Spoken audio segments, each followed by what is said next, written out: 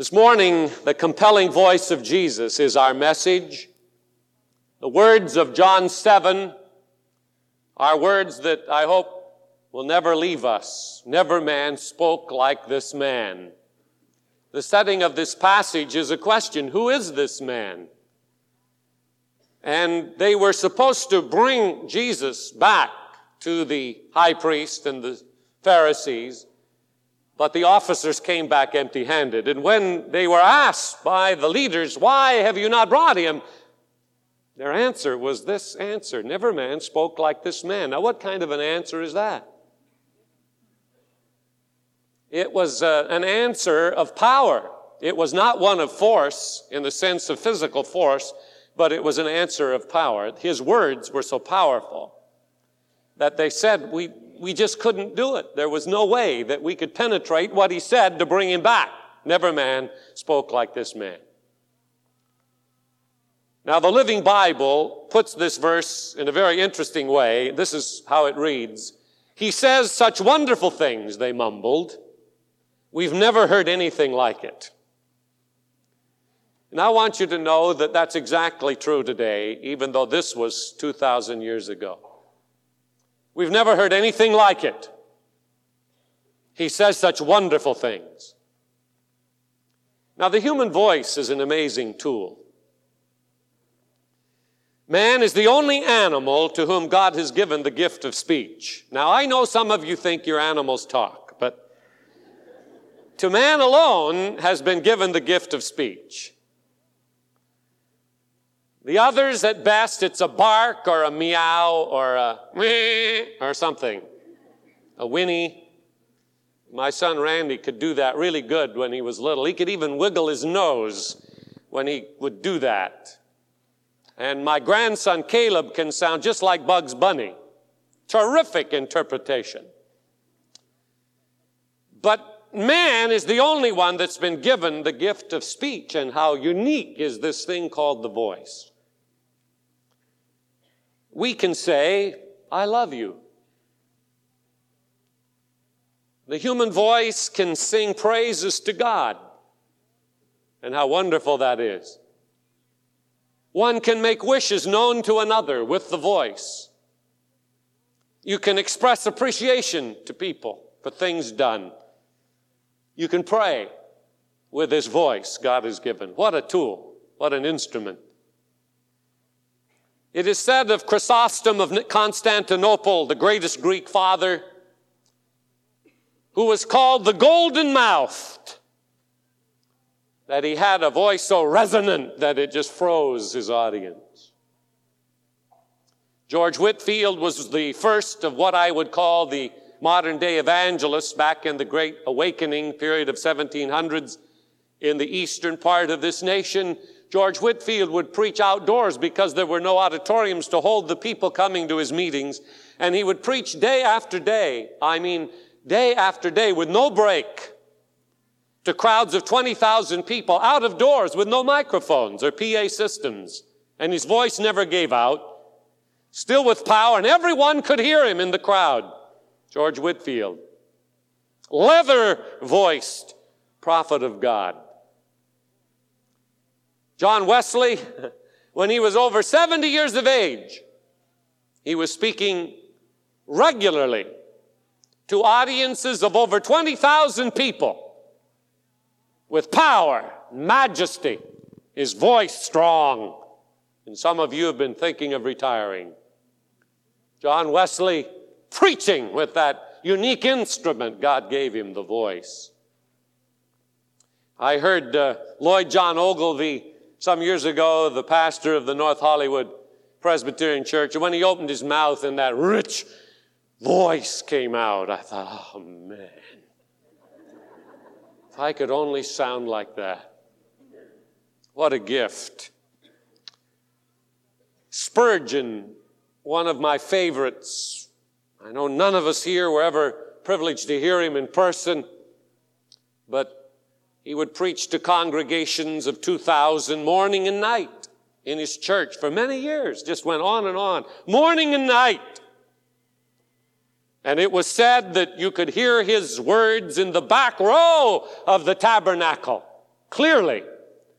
And yet the people on the front row were not overwhelmed with his voice. How powerful is this thing called the voice? But we have not come today to talk about the compelling voice of Whitefield or Spurgeon or Ogilvy. We have come to think and talk about the compelling voice of Jesus. When you get your idea formed or framed of his voice, suddenly you think of other scriptures, like Revelation 1:15, where it says his voice was like the voice or the sound of many waters. Now that's got to be kind of awesome when you talk about somebody's voice being as the sound of many waters. But that's the way John described his voice. But friends, there's something more important than his voice. His words. His words. When asked why the officers did not bring him back, they said it was the way he talked. He said such wonderful things. Never man spoke as he speaks. Believing Hebrews 13:8, Jesus Christ the same yesterday, today, and forever. Let us hear what he says to us today. Let us pay attention to his words through his compelling voice. What I have done is to go through the Gospels and slip out 4 things that Jesus said that I feel he wants to speak to us today. So I hope you will open your Bible to the passage that I refer to as we look at the words of Jesus. The first is in Luke chapter 13, verse number 5. Luke chapter 13, verse number 5. This is what Jesus said. Except ye repent, ye shall all likewise perish. Now, I'm glad he said that. I received in the mail, not too long ago, a packet of material from Sun Myung Moon. Videotape, book, letter. You may have read about it in the paper. To 300,000 ministers in America, the Unification Church sent out this packet of material to indoctrinate us into the Unification Church. And I have it in my library. I plan to use the tape to copy something else on rather than buying another tape.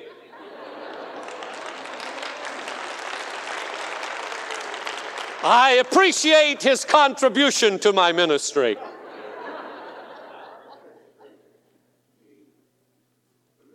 When that material came and when I read of what his effort was, I thought, oh, thank you, Jesus, for your words. You see, I'm not even tempted to look at the tape. I'm not tempted to even read the books. Why? Because I'm narrow? No, not at all. Because of the words of Jesus. I don't need to look any further. And there are people everywhere today scurrying here and there for truth, looking for answers. Jesus gave us the truth. He narrowed this thing down so beautifully for me. And I feel so satisfied and so fulfilled in his words. Except ye repent, ye shall all likewise perish. Thank you, Lord. I don't have to go any further than that. I need to repent. I need to accept God's grace God's way of eternal life through Jesus Christ, and I'll have everlasting life. When a man sees himself as a lost sinner, when he wants to be saved, when he wants his sins forgiven, when he wants to find hope for the life to come, he must repent of his sins and look up in faith to the Lord Jesus Christ. Be sorry for his sins. Forsaking those sins, he has everlasting life. It's that simple. The words of Jesus confirm it. Except ye repent, ye shall all likewise perish. You don't have to look any further than that. You don't have to listen to any more tapes. You don't have to go to any more cities or towns or countries. You don't have to go to statues. You don't have to go to holy places. You don't have to find any more material. All you need to do is hear the voice of Jesus and believe it and respond, and you'll have what he said. Everlasting life.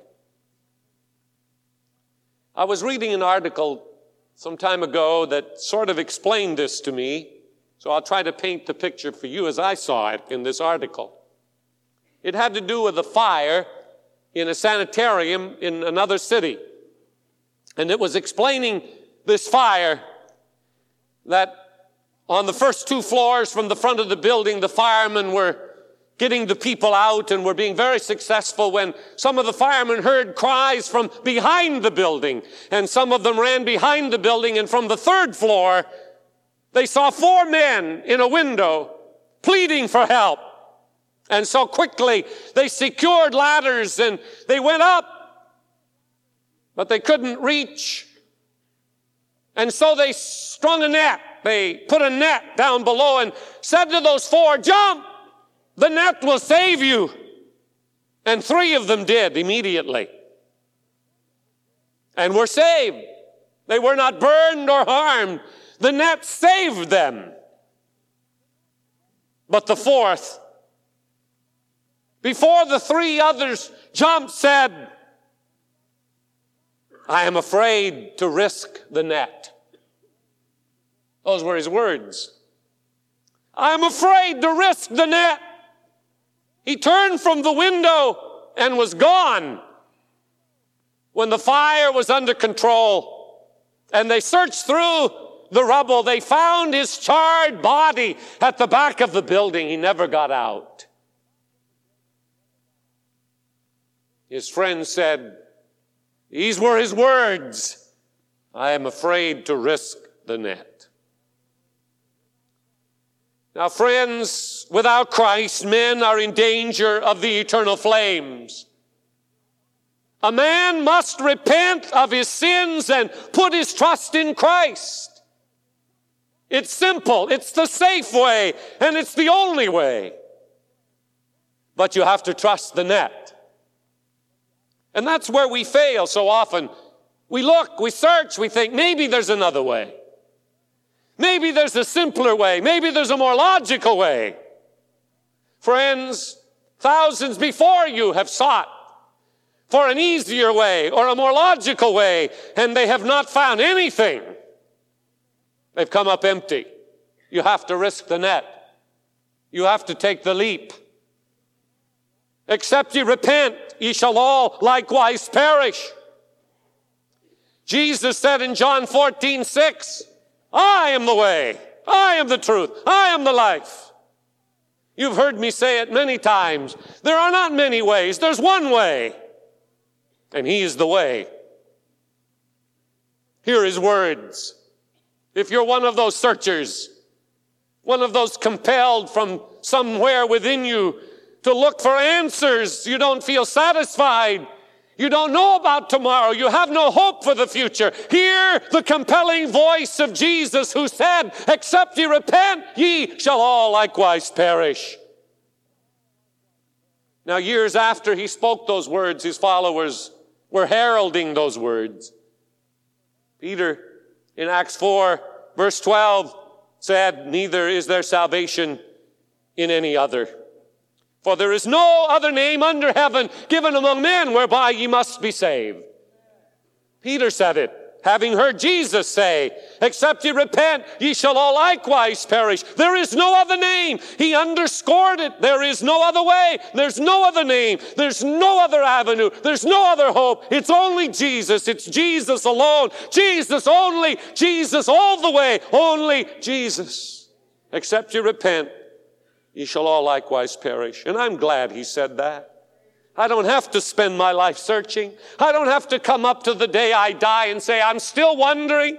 I'm still unsure. I still don't know. I can say today, I know that I know that I know I am saved. I have trusted him and I believe him with all of my heart.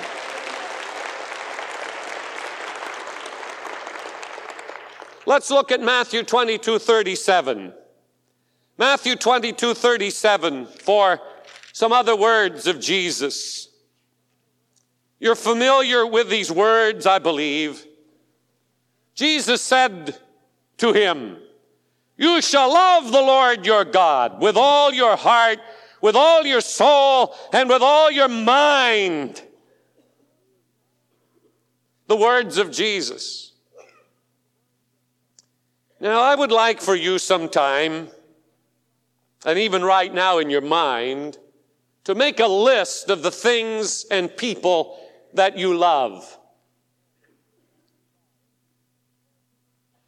When Jesus spoke in Matthew 22:37, thou shalt love the Lord thy God with all thy heart and with all thy soul and with all thy strength and with all thy mind, he was talking about priorities. Now, in making your list of priorities, where's God? Where do you put God? These are the words of Jesus. Where do you put God? If you're really honest, really truthful, where does Jesus fit in the list? Thou shalt love the Lord thy God with all thy heart and with all thy soul and with all thy strength and with all thy mind. And rather than taking time to explain each of those phrases, heart, soul, strength, mind, let me just tell you it means all of you. Fair enough? All of you, every part of you should be wrapped up in him. Priority one, love God. Matthew 6:33, Jesus said, if you want the kingdom, you seek it first. And all the other things, then, he adds to you. But in that great Sermon on the Mount, he said, this is what has to be at the top of the list. Seek first the kingdom, and all the rest will come in time. Now, I have observed people for many years in their response to loving God. And it's interesting to see what happens when they begin to love God with this verse in mind. People who before were spending Sunday mowing the grass, going skiing, boating, polishing the car, or 1,000 other things that I could name, thinking that we were squares for wanting to go to church, suddenly find themselves in church and enjoying it. They become a square too. And they're smiling about it. And they're happy about it. And the friends on the other side now say to them, what in the world is going on? How come you don't do these things anymore? You're always going to church. Why don't you have some fun? And these people say, I am. I'm having fun. Oh, come on. No, really. I'm having fun. It's fun to be in church. And I even go to Sunday school for more fun. And I go back on Sunday night. Do you know the Haven of Rest will be at our church Sunday night? I'm so excited. I can hardly wait till Sunday night. I'm going to have fun. And they scratch their head and walk off to their boat, thinking they're having fun. It's amazing what happens when you begin to love God. And do you know something? These people start carrying one of these around. It says, Holy Bible. carrying them around. And as you know, usually it's bigger than this one at first. It narrows down the older you get. The new folk have the big ones. And when you really are old in the faith, you carry it inside here, a little dinky one, real tiny. But something has happened. Suddenly, this book that they only opened after Grandma died to see what Grandma had underlined becomes a living word to them. Suddenly, this book that's been sitting around their house, gathering dust, becomes a diet daily, as important as breakfast, lunch, or dinner. And they're devouring it, and they're underlining it, and they're wearing it out. They found it to be a living word. Isn't that something? When you love God with your heart, soul, mind, strength, the Bible suddenly lives. And if it was the only book you ever could afford, it would be enough, because in it are the wisdom of the ages.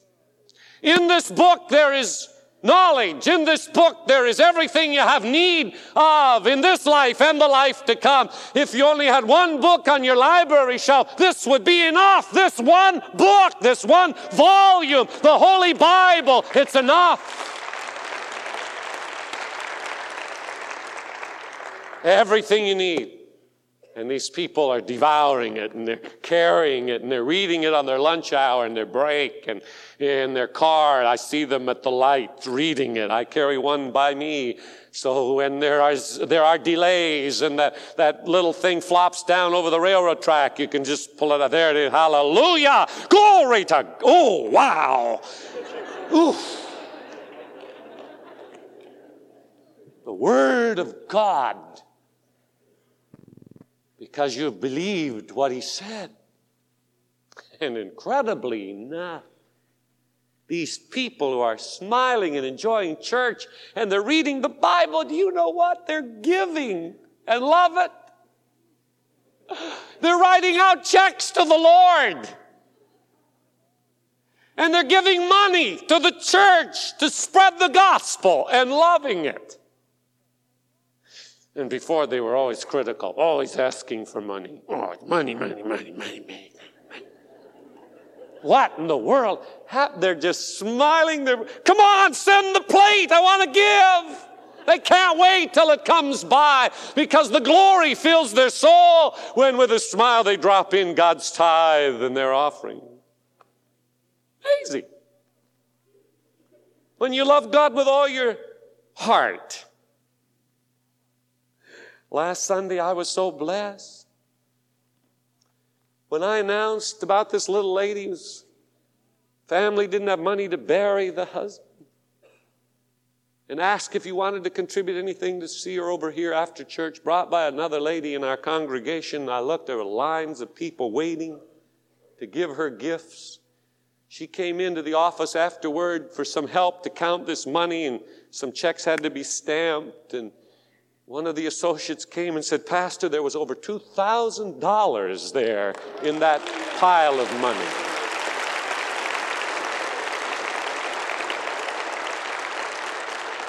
And some more came in this week, and she wrote me a letter this week. I wish I had time to read you of something she'd never experienced in her life. Such an outpouring of love and of caring and concern. She was just absolutely overwhelmed. Now, some of the folk in that line, you just wouldn't believe that they would do that, because they were in Dickens' play. Their name was Scrooge. Exact picture of old Scrooge. I'm not going to give. I refuse to give. I'm not going to give anything. I made it. I earned it with my own strength and my own might, and I'm going to keep it for myself. I'm not going to give it away. It's mine. I'm not going to let anybody else have. It's mine, and I'm not going to give it away. I'm going to keep it for myself. What happened to them? They're waiting in line when they could be going to dinner to spend the money on themselves. They're giving it to somebody they don't even know. Hallelujah. Thou shalt love the Lord thy God with all thy heart, with all thy soul, with all thy strength, and with all thy mind, and thy neighbor as thyself. Oh, the words of Jesus. Hallelujah. It's what the world needs. It would transform the world overnight if we just hear his voice. Let's try Matthew 11:28. Now, I had to memorize this verse in my early days because it was up in front of my home church on a sign over the door on the left-hand side of the front of the tabernacle. Matthew 11:28. It was there week after week, year after year. Come unto me, all ye that labor and are heavy laden, and I will give you rest. The words of Jesus in front of our church. Come unto me.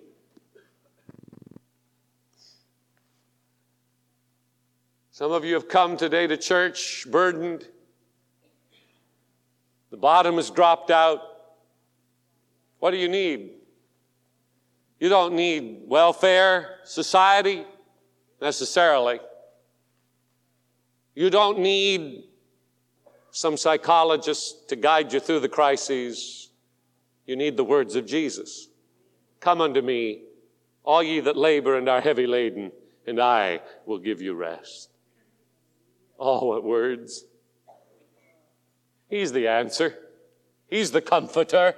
I will be with you always, even unto the end of the age, is the way he ended the gospel. I think my favorite story on this verse, if you've heard it before, forgive me, it's just such a great story I can't resist. In the East, they use trains a lot. And this very heavy-set man was running to catch his train. And he was a little bit late, and the train had started out, so he was reaching for that little bar by the side of the steps, and he caught hold of it as the train was moving, and he got on the steps, sweating profusely, breathing heavily, broke through the door and found the first seat he could sit in. And as he slipped into the seat, sweating and breathing heavily, he noticed the little lady next to him was reading a New Testament. When he caught his breath, he said, "What are you reading?" And she said, "The words of Jesus." "Well," he said, "what does he say?" And her eyes fell on Matthew 11:28. Come unto me, all ye that labor and are heavy laden, and I will give you rest. He said, "Let me see that." She handed him the New Testament, and he read it with his eyes getting larger by the moment. Come unto me, all ye that labor and are heavy laden. That's as far as he could get. He said, "Do you know what my name is?" He said, "No, of course not." He said, "My last name is Laden, and my friends call me Heavy."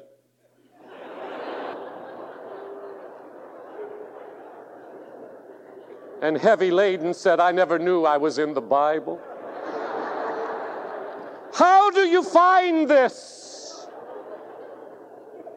And that dear little saint of God, ordered of the Spirit, said to Heavy Laden, Jesus said, "Come unto me, and I'll give you rest." And Heavy Laden on that train took Matthew 11:28 as his verse and walked into the kingdom of God. His burdens were lifted and his cares were covered in a moment of faith because of the words of Jesus. Oh, what words. Numbers of times at funerals where crises has developed, bringing about a death. I've used the story of John 11 and the death of Lazarus. What did the sisters of Lazarus do when Lazarus died? They did what everybody should do. They sent for Jesus. It's a beautiful story, but often we overlook the order that they went through. The brother died. They sent for Jesus. And Jesus came, and he brought words of comfort. And he said, your brother will rise again. And they said, yeah, Lord, we know in the resurrection. No, he said, I am the resurrection and the life. He that believeth in me shall never die. Believest thou this? And he said, take off the grave clothes, set him free. What do you do when the brother dies? And the bottom drops out, and the crisis comes.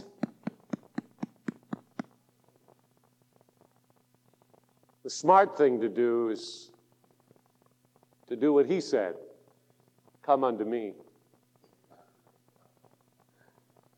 Somebody confessing their guilt this week to me said, there was this problem in our family, and we tried this, and we tried this, and we tried this, and then we decided we'd better pray. All the other options were gone and useless, and they said, we'd better pray now. Oh, we're a bunch of beggars, aren't we? We lose so much blessing by not coming first to Jesus. Why don't we think of that first instead of last? When his words are these, come unto me, and I will give you rest. The compelling voice of Jesus. The English artist Romney married a fine young woman, but art was his greatest passion. In his studies, Sir Joshua Reynolds told him that he had talents, great talent, and that he could become a tremendous artist if he were not burdened with a wife. He would have to give himself to his art. So Romney left his wife, went to London, highly successful after a time. His pictures were selling for huge sums of money. But one thing Romney didn't count on was old age and ill health. And years later, he was unable to care for himself and had no one to care for him. When the wife of his youth heard of it in a distant city, she quickly went to London. She found Romney and she said, I will care for you the rest of your life. I have loved you all of these years. I have never married anyone else. I am still your wife, and I will serve you until you die. And she nursed him, cared for him tenderly as long as he lived. I think about that sometimes in our situations. The world bruises us. Through stupidity and wrong decision, we sometimes walk away from the one who loves us the most. In the process, we become destitute like the prodigal in the pig pen. With a heavy heart, we suddenly think, what have I done? Where will I go? When some words come flooding through our memory, come unto me, all ye that labor and are heavy laden, and I will give you rest. And the thought is, will he receive me? Will he care when I've done what I have done to him? The answer is yes. You just look, and you will see his arms open. You will see his smile. You will see his loving, come, welcome. He's there. He's just waiting for you to come. No matter how far you've gone away, no matter how bad you have been, and even now, some of you are getting this guilt complex that he couldn't care because of what you've done. It doesn't matter what you've done. He said, come, and I believe he wants me to come. No matter what I've done, no matter how far I've gone, he means what he says. Come, and I will give you rest. Don't hesitate to come because his arms are open and his heart reaches out in love to you. Oh, how the world needs those words. Now let's take one more, Matthew 16:26. Matthew 16:26.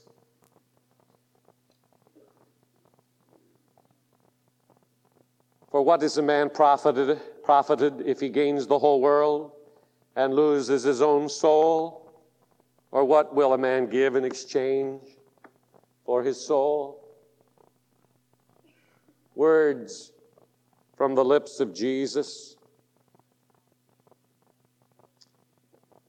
In a day of incredible materialism, in a day when people have to work 7 days a week and open the shop 7 days a week, it always grates me when I read their signs and their ads. Open Sunday from blah to blah, and I think, poor souls, poor souls. What is a man profited if he gain the whole world and lose his own soul? What will a man give in exchange for his soul? Church, hear me today. It is easy to get caught up in the swirl of materialism,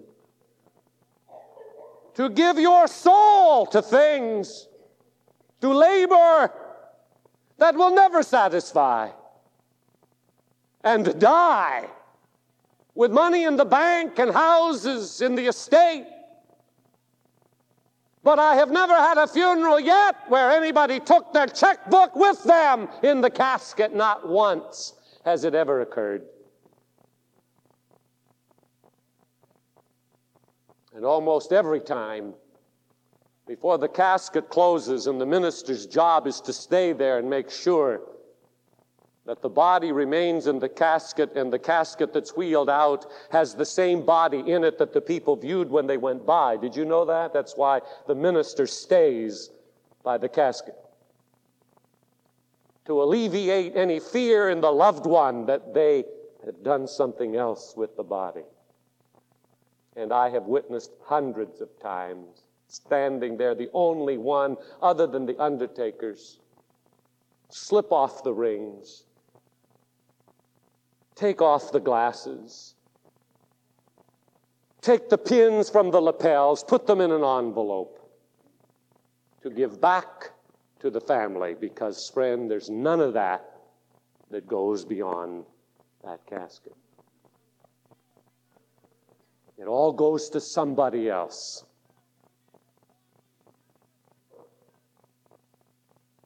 What is a man profited if he gain the whole world but lose his own soul?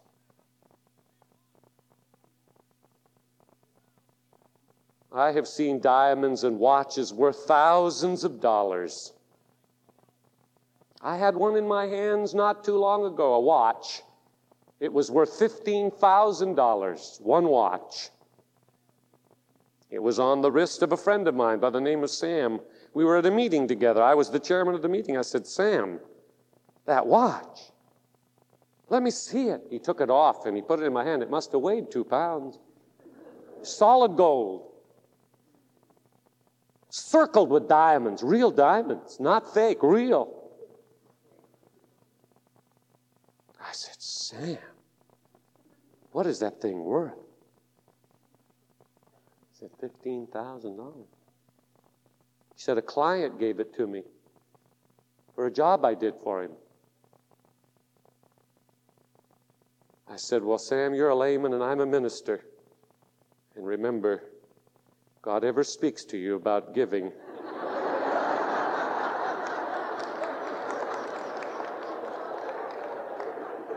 I said, Sam, I've had this Croton for 23 years. It's been my watch since my 10th wedding anniversary, and it's still running, and I can't get another one because it runs. But I said, someday it's going to stop. Sam, remember me when you come into your kingdom. I've never seen a watch like that in my life. Now, maybe that'll bring you back to church every Sunday just to see what I have on my arm. I have seen diamonds worth thousands and thousands of dollars. I've seen the Hope Diamond in the Institute in Washington. And I want to tell you, folk, your soul is worth infinitely more than all of that put together. Your soul is worth infinitely more than all this world could dazzle you with. Infinitely more. What is a man profited if he gain the whole world and lose his own soul? Just remembered I looked at it and didn't pay any attention to what time it was. Now I have. You know, Queen Elizabeth I had 10,000 dresses in her wardrobe. Where's my wife? 10,000 dresses. My stars a-living. Can you imagine how early she had to start getting ready for the evening just to make a decision?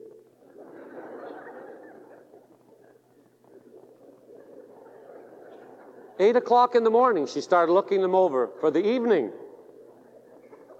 My wife comes in, one in this hand and one in this. She says, which one do you think would look the best on me? And I say, honey, on you, they would both just be elegant, either one.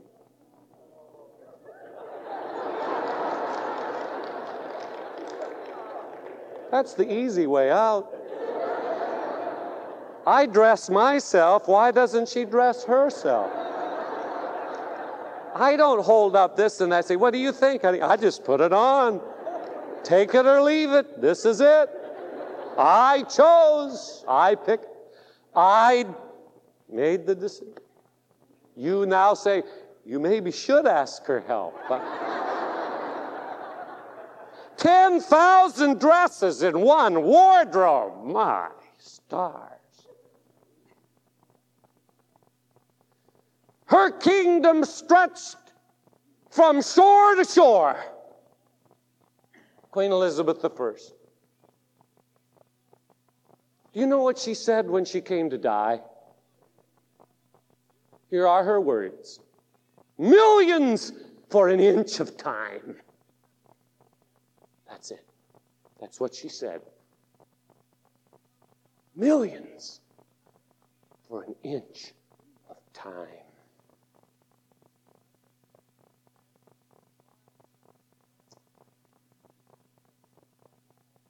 Jesus said, in my Father's house are many mansions. If it were not so, I would have told you. I go to prepare a place for you, that where I am, there you may be also. A reporter from the Sacramento Bee called me the other day. Her name was Lee. I didn't know her. She just phoned. She said, I'm writing an article for the paper on heaven, and I'd like to ask you some questions. I said, fine. I haven't been there yet, but I'm planning. She said, do you believe that heaven is a literal place? Oh, yes. I said, Jesus said so. I go to prepare a place for you. Where's that? I said, John 14. Oh. All right. Where do we get this idea that there are mansions in heaven? I said, same passage. In my Father's house are many mansions. Oh, is that right? Mansions. I said, now, Lee, not like Beverly Hills. You've never seen anything like this. Whatever God has prepared is going to be far greater than anything man could devise down here. All right, she said, what about streets of gold? Come on now, streets of... Well, I said, John saw them. Now, why would there be streets of gold? I said, very simple. Everything in heaven is going to be so pure, so spotless, so out of what we know today as impure and sinful, that we walk on. The thing we know is the most pure, gold. It comes through the fire. It's refined. The Bible says, if you want to really see what purity is, take a look at gold. It's refined in the fire. It's pure, and we walk on it in heaven. Heaven is so pure and so fabulous, streets of gold. Oh. And I said, by the way, I'm looking forward to it. I don't know if she'll quote that, but I said, I'm looking forward to it. And then she said this. This is always the big one, you know. You have to move to the other side. She said, what about hell? Well, I said, Lee, read Luke 16. A rich man died and went to hell. Literal. Jesus said it. She said, is it pain? I said, constant. How do you know? Luke 16. He was in torment. Oh, she said, that's why Lazarus was asked to come with some water. Cool his tongue. I said, you got it. Same passage. She said, I remember that. Torment, everlasting. I said, it's like the burning bush. It was burning, but it never consumed. So there is a fire that never ends. It can keep burning and burning. She thanked me. I'm anxious to see the article. What does it profit you, friend, if you gain everything this world can offer, but you lose those streets of gold and those mansions and a pure life forever serving God? The Christians are led into the Roman Colosseum. The lions are roaring. The crowds are chanting. The glory of God shines in their faces. And Nero looks at them and says to his aide, "They see something we do not see." Absolutely. You're right. I pray God you see it. And you hear it. This compelling voice of Jesus. The modern theologians Barth, Bonhoeffer, Brunner, Bultmann, and Tillich met the Lord, it is said. The Lord asked these famed dogmatists, "Who do men say that I am?" And they replied, "Some say you are John the Baptist, raised from the dead. Some say you are Jeremiah, or one of the prophets. And even some say you are the Christ, the Son of God." Then the Lord said to the theologians, "But who do you say that I am?" And Barth, Bonhoeffer, Brunner, Bultmann, and Tillich chorused back their answer. "Thou art the ground of being. Thou art the leap of faith into the impenetrable unknown. Thou art the unphraseable, unverbalized, unpropositional confrontation with the infinitude of inerrant subjective experience." And the Lord looked at them and said, "Huh? Nonsense! The words of Jesus are understandable.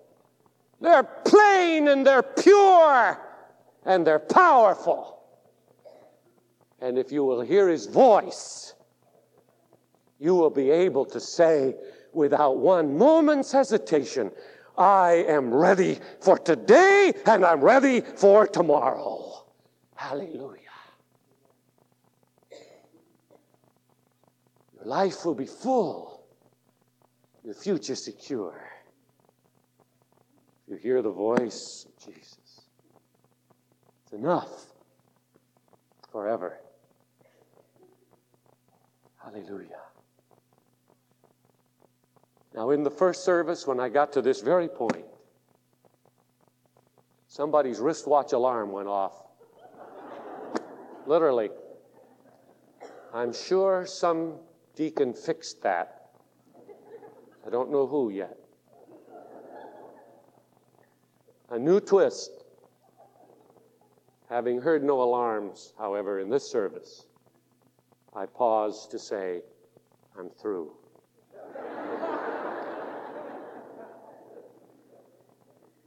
God's Spirit has been in this room in a very beautiful way. I have been simple, forthright, clear. We've got to get back to the basics. Who do men say that I am? Thou art the Christ, the Son of the living God. And I hear you, Jesus. I hear you, Jesus. And I'm going to follow you, Jesus. Though I may not understand it all, I hear you, and I'm going to obey. Let's stand together, please.